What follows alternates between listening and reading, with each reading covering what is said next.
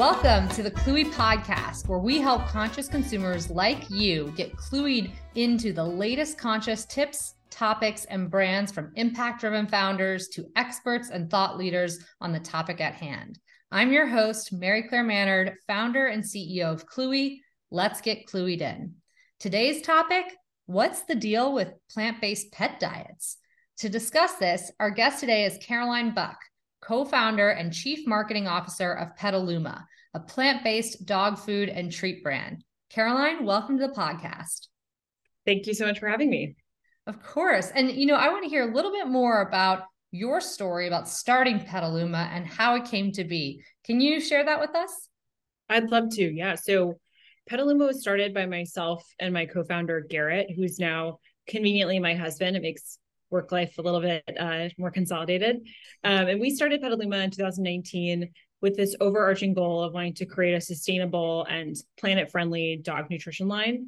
We were both increasingly concerned with the climate crisis, and we're changing our dietary habits and purchasing behaviors in pretty much every category, except for our pets.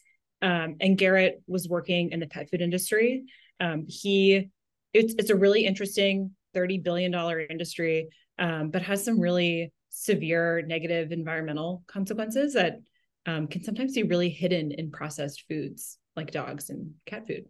So part of our inspiration for starting Petaluma was in reaction to some of those negative externalities and kind of the disconnect between the treatment of animals raised as feed for animal food and the kind of intrinsically empathetic nature of being a pet parent. You're caring for one animal, but you have to harm others to get there. So I think that was a big reason why we wanted to create a brand in the pet food space, and also just to talk more about sustainability. It's not something that you really hear beyond packaging in the pet food space. There are very few, or I think we're the third B Corp in the pet food space, which is kind of odd for an industry that's centered around taking care of another animal. So yeah, we started in 2019 as a direct-to-consumer business. Our products were just sold online and continue to be sold online and in a few select stores. And we spent about 2 years in R&D and launched our first product last summer. Wow. Well, that's pretty cool, especially given, your co-founder having come from the space. It really speaks to that saying, that age-old saying of, seeing how the sausage is made. Of course, that's indicating that you're not as interested in eating sausage after knowing how the sausage is made. So really coming from the inside of the industry, I'm sure was quite eye-opening. Yeah. I think it's surprising for a lot of people. And I think it makes sense if you think about it, like what is going to end up in pet food has historically been what's left over, which can be sustainable, but those trends are changing. And I think especially younger consumers, they're interrogating ingredient labels. They're thinking more intensely about what they're purchasing. So it's an interesting space, and it's a very interesting little industry. And when you say what's left over, you mean what's left over of the animal that's being processed for human consumption or something else? Yes. Interestingly, kind of historically, like decades ago, pet food was, they would call it like the 3 Ds: diseased, dying, and dead. It was animals that were not considered safe for human consumption, or were animal parts that were not interesting for humans. So like chicken feather meal is an ingredient in dog food. In some cases. So in some ways there's like a way to look at that as like, okay, this is using waste. So it's byproduct. It's another market for these things that we toss out.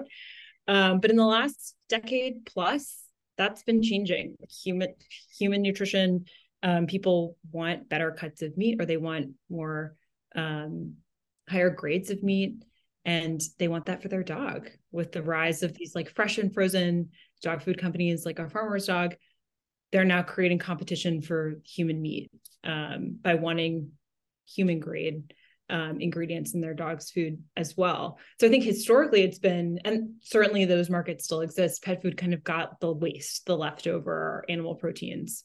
And that's been changing a little bit with recent trends around pets as family members, maybe more so than in the past. Yeah, no, that's really interesting because there is a bit of a conflict there of, if you are going to use animals for human consumption or whatever else, like the most sustainable way to use animals is to go snout to tail and use every part that you can. And that's kind of been built into decades of practices, even indigenous traditions as practices include using the whole animal. But at the same time, it is a little odd to think, well, if I wouldn't eat that, why would I want my dog to eat that? So Right. that's a pretty interesting trend. And I guess, to dive really into the meat, pun intended, of our show today. You mentioned how things are changing in the pet food world, but plant-based pet diets, like I said, it's generally been, let's question the status quo of the dog food market, but plant-based options, on the other hand, are something even more, I guess different than the status quo. Why do you think that this space was due, for a reckoning of sorts? You kind of already touched on this, but please, dive a bit deeper and tell us why you think it was ready for this reckoning. Yeah, I mean, I think it's super hidden in processed products like pet food. I think it's really interesting. I personally stopped eating meat years before I stopped feeding it to my dog. I think that's probably a progression that happens to lots of people who are buying Petaluma. It's just not something that you intrinsically think of as meat if you're buying a dry, shelf stable product. I think it takes like a little bit of interrogation to get there. And it's it's interesting because there's such a high volume of animal protein going into pet food, but it's in like the laundry detergent aisle in Safeway, or it's like in the same space as these other just like grocery items. And interestingly, like pretty much every other aisle, I think, has had like a pretty big shift, or it has had a wave of new entrants who are talking about clean ingredients, or a more using less intensive resources to produce them. Pet food has kind of been free from that scrutiny for the most part. There's been a little bit of conversation, mostly within the industry itself, about alternative proteins like insects or using more plant-based ingredients. But it just hasn't had that reckoning yet. And I think part of that is from just the fact that it's traditionally so processed that we don't really think of it as much as like buying a steak versus Impossible meat or something. Right. And I think part of it is that there's been a really big push. We're kind of in like the paleo era of dog food still. Like there's dog food kind of trails human food trends, pet food trends. And I think we're still in the end of the paleo wave in the pet space. There's still an interest in grain-free, like carbohydrate restricting diets. There's a big focus on raw meat and fresh and frozen meat. So I think that those tides are shifting. It's just been trailing behind human trends. And I don't personally think that sustainability is a trend. I think it's something that will stay with us. So I'm hopeful that people will start to think maybe a little bit more deeply about ingredients in pet food and where it comes from. And yeah, can you share maybe a really juicy stat with us about the mainstream dog food market that you think most consumers probably don't know? Yeah, I think, and this was really surprising to me, but the density of calories in dog food is pretty shocking. Like a cup of food is like a Subway sub. It's just very calorically dense product. So you end up like the Americans, there's a stat that came out of UCLA a few years ago by, I think his name was Dr. Oken, that 25 to 30% of all meat in the US is consumed by pets. Wow. So cats and dogs are eating. So it's sizable. So if someone in your family goes vegan or goes vegetarian, that's, it's making a small dent maybe in your overall household's footprint. And a dog is almost like a person in terms of calories, depending on how large your dog is, of course. So it's sizable. It's not insignificant how many calories pets are eating in the US. And so what type of protein we feed them does shift what is produced, what's grown. I was very surprised that like if you tally up all the cats and dogs in the US, their meat consumption is the same as all of the people in Texas, California, and Pennsylvania. It's a lot. It's like 80 million people. Wow. So our love of dogs has some serious environmental consequences that it's not frivolous to change the proteins that they're eating if you could do it at scale. So it has a lot of promise, I think. if you can think about it, it's like the macro sense. And the trends that we currently have had in the pet food industry are worsening those stats, probably. Like it's only increasing the amount of animal protein being consumed. And nearly all pet food is using factory farmed animal protein. You'd have to really find something local for that not to be true. Yeah, no, I mean, those are some pretty eye-opening statistics for sure. And specifically, I guess going into now plant-based pet diets, thinking about the obvious impact, as you've already laid out for us, is the impact on our planet. What are some tangible impacts that Petaluma has had from an environmental standpoint to date? So specifically. Yeah. So today we have two products. We have a baked dog food, which is a complete diet for adults.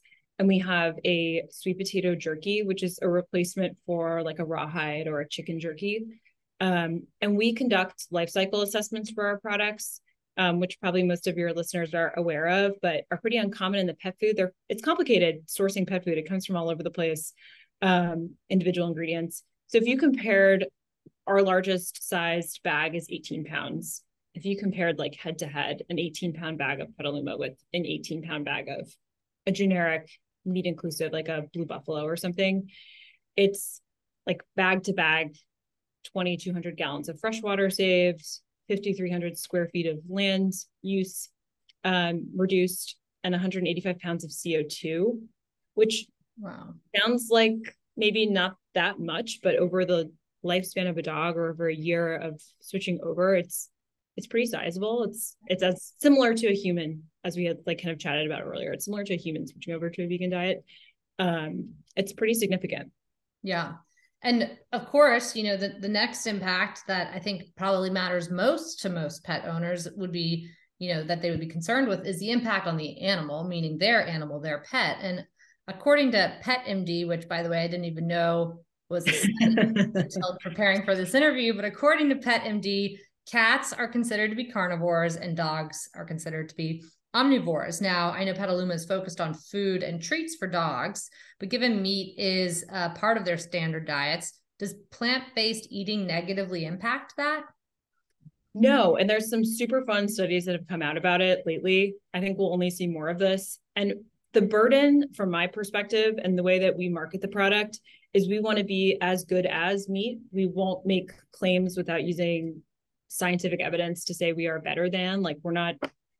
I think the biggest hurdle for most people is to see equivalency, that they're getting the same. If you submitted a scoop of Petaluma to a lab and a scoop of a meat-based food to a lab, their amino acid profiles will look identical. That's the goal for us, is to achieve parity from a nutrition perspective.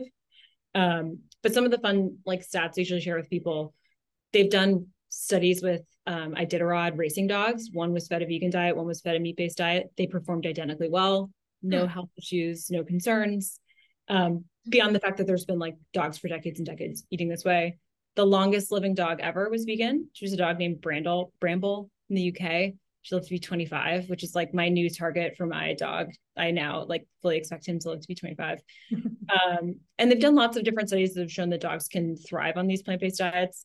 I think it's important for people to realize too, that for the most part, until somewhat recently, dog food manufacturers relied on plant-based proteins. They have some of the longest track records in the space too, as being successful for dogs. And a lot of the genetic adaptations that dogs have that enable them to be omnivores, it's what distinguishes them from wolves. There have been some like super fun, for anyone who's really into like the history of their archaeology or those things, there have been some super fun studies that have come out showing that dogs basically joined us humans when we started farming. And so we were mostly eating grains.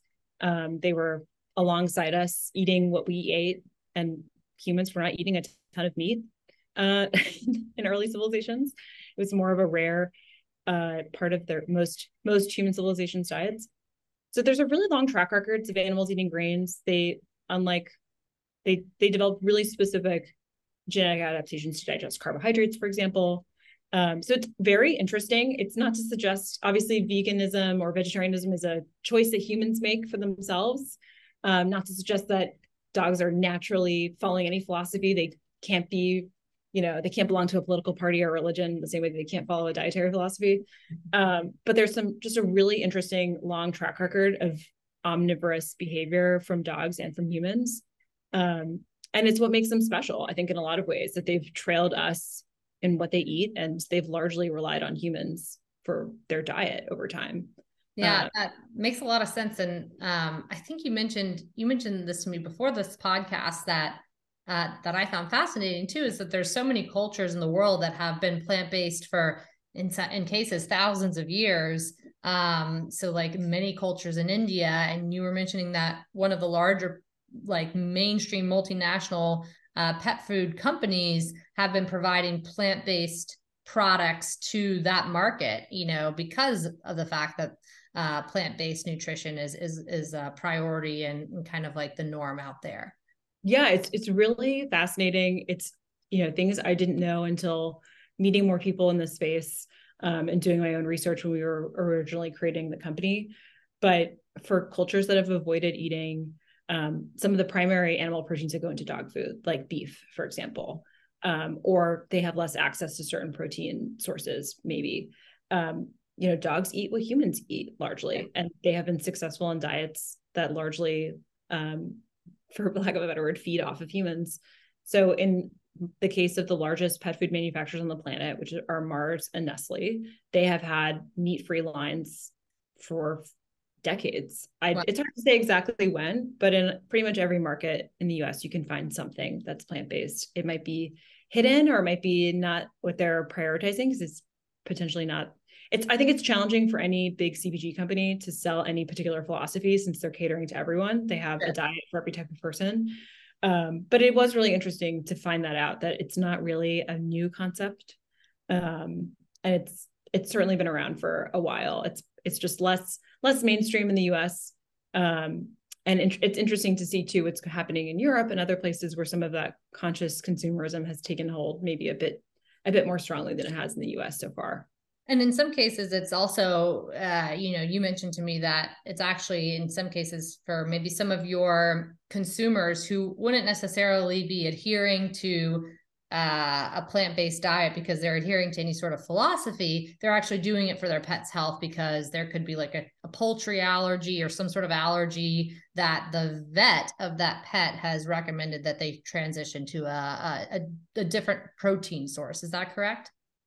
Yes, and it's really weird. I had to really do a double take the first few times I heard that, because I've never met a person who's allergic to beef or dairy, to dairy, of course, we have sensitivities, but I've never heard of anyone being allergic to beef or chicken or pork. I don't know anyone who's ever developed an animal protein allergy, but they are the most common allergens to dogs. So if a dog is experiencing and probably because that's what we've typically fed them, like those are really common food sources, so they've developed allergies to them. But if a dog is experiencing an allergy that's not environmental, it's typically beef, chicken, soy, or dairy. So vets would prescribe sort of like an elimination diet. They would prescribe sometimes a vegetarian diet, or sometimes what's called a hydrolyzed diet, which is kind of like pressure washed food. It's not something you would maybe feed long term, but something to kind of figure out if it's a diet related allergen. So a lot of clinical veterinarians, if they see a dog that comes in with patchy skin or rashes or some kind of like irritant, they might they might suggest that, hey, like switch over to this meat-free diet for a while. And if it clears up, then probably what you're working with here is an animal protein allergy. And I think it's just interesting, just given that humans don't tend to have that come up. And it's not a huge percentage of dogs, but it's interesting that it's the bulk of food allergies. That's really interesting. And I guess in some cases, maybe it could even be not going as far as going fully plant-based, but maybe even supplementing some of their diets, whether it's just treats or a portion of food. Yeah, definitely. There's definitely all different, again, because dog food is just a reflection of a human's own philosophies and priorities. We see all kinds of dietary habits that sprinkle down into dogs. We see some people who honestly, they just want to prep, they want to cook something for their dog. They want to like have that show of love. So even if they're feeding like, 90% a kibble or a processed dog food, they're putting something on top. They want to like fix a plate. So I think it's interesting because it just ends up being kind of a reflection of like your pet parenting style. Right. Right. No, I think that's great. And, we talked about a good bit in this episode about how a vegan diet can oftentimes be associated with a particular life philosophy. And I think off the bat, I live here in Louisiana, and I think maybe there'd be a lot of folks who might consider like, plant-based dog diets. Like that seems like something just for people out in San Francisco. Yeah. But it really, isn't necessarily stereotyped to any one type of pet owner. I mean, you were telling me that you have customers all over the country and for all different types of needs, right? Yeah, absolutely. So I live in the Bay Area. I'm fully a part of that stereotype. It's very easy to be someone who doesn't eat meat in this part of the world, this part of the country. But I was so pleasantly surprised and shocked. I grew up in the southern part of the United States. A lot of our customers live in Texas, Florida. We have customers in New Orleans and Louisiana as well. Like I've just been very pleasantly surprised that it's a much wider distribution of people who are compelled to choose an alternative diet than I would have expected. When we were creating the company, we were thinking about offering next day delivery services, and my brain immediately went to like Brooklyn, San Francisco, and LA, but we have next day delivery services in Dallas and Houston and all over the United States, which is really refreshing and I think exciting for the space in general, that it has a wider appeal than people might think. We do collect data. We offer a free sample on our website, and we do collect data on dietary preferences. It's optional. But about half of people who request a sample from us are plant-based, so vegetarian, vegan, or they don't eat meat entirely. And then the other half are omnivores, or they're trying to cut back, or they're just interested in the concept of the product. So I think half is a lot, but it's certainly a lot less than I would have expected. I thought that we would initially have a core that was much more cemented in a plant-based lifestyle, and that has really not been the case. So it's been really interesting to see. Yeah, no, that is really cool to hear. And I think that's an awesome kind of last note to leave it on. But we do always have to leave it on two additional positive notes when we end our Cluey podcast. So we like to end with two glimmers of hope. And the first is a question of what is a new innovation in the world of impact that you're particularly jazzed about right now? I'm very interested in upcycling. Okay. I've been very excited. I mean, as we kind of mentioned earlier, upcycling is like very ugly in the pet food space. It's always meant something scary and like salmonella ridden. Yeah. I'm very excited about upcycled ingredients having a place in pet food that's positive and nutritious and high quality. And that's something that we talk about all the time, of finding novel ingredients or sourcing ingredients from upcycled sources. And I think food waste is something that would be really compelling to be a part of. Did you ask for one or two? No, that's one. But the second question, the second glimmer of hope question is, can you rapid fire name 3 impact focused brands that you absolutely love outside of Petaluma, of course, that you love and use, and what is it that they make? So the first one that comes to mind is Renewal Mill. They are an Oakland-based, female-run, upcycled ingredient bakery. They make mostly baking mixes. We partnered with them recently on like a cookie holiday box, which was really fun. They're doing really good work to evangelize the use of upcycled ingredients. So I love that. I personally use Milkademia products all the time. They're a macadamia nut milk. Cool. To me, I think for a lot of people, creamer in coffee, if you're like a big coffee drinker, which I am, you can be very particular about it. So I'm very happy to have that alternative in my daily rotation. And then a third one, I guess I'll say, I mean, it's such an obvious one, but Patagonia as a company was a big inspiration to us when we were starting it. We also named our company after a place that had meaning to us. And we became a B Corp and a 1% for the Planet brand, like largely kind of following that business for good model. I don't personally own or wear a lot of Patagonia, but I just really appreciate the business that Yvonne has built. And I think it's very cool that he's basically giving the company away now. So he's a very interesting model for a business that can have really positive externalities, and one that I'm always keeping tabs on for how they talk about their products and how they go to market. Yeah, no, that's great. Those are 3 great brands. Well, Caroline, thank you so much for coming on our podcast today and Absolutely. to get our followers clued in about plant-based pet diets. Thank you so much. Of course. And thanks to all of our listeners who tuned in for this episode of the Cluey podcast. You can learn more about Petaluma and their impacts on people and the planet at clueyconsumer.com and search for Petaluma. You can also visit their site at feedpetaluma.com.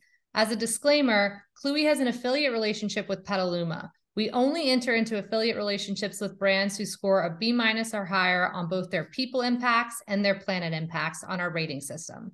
Our ratings are aggregated from best-in-class third-party data, so Cluey cannot impact the ratings of these brands.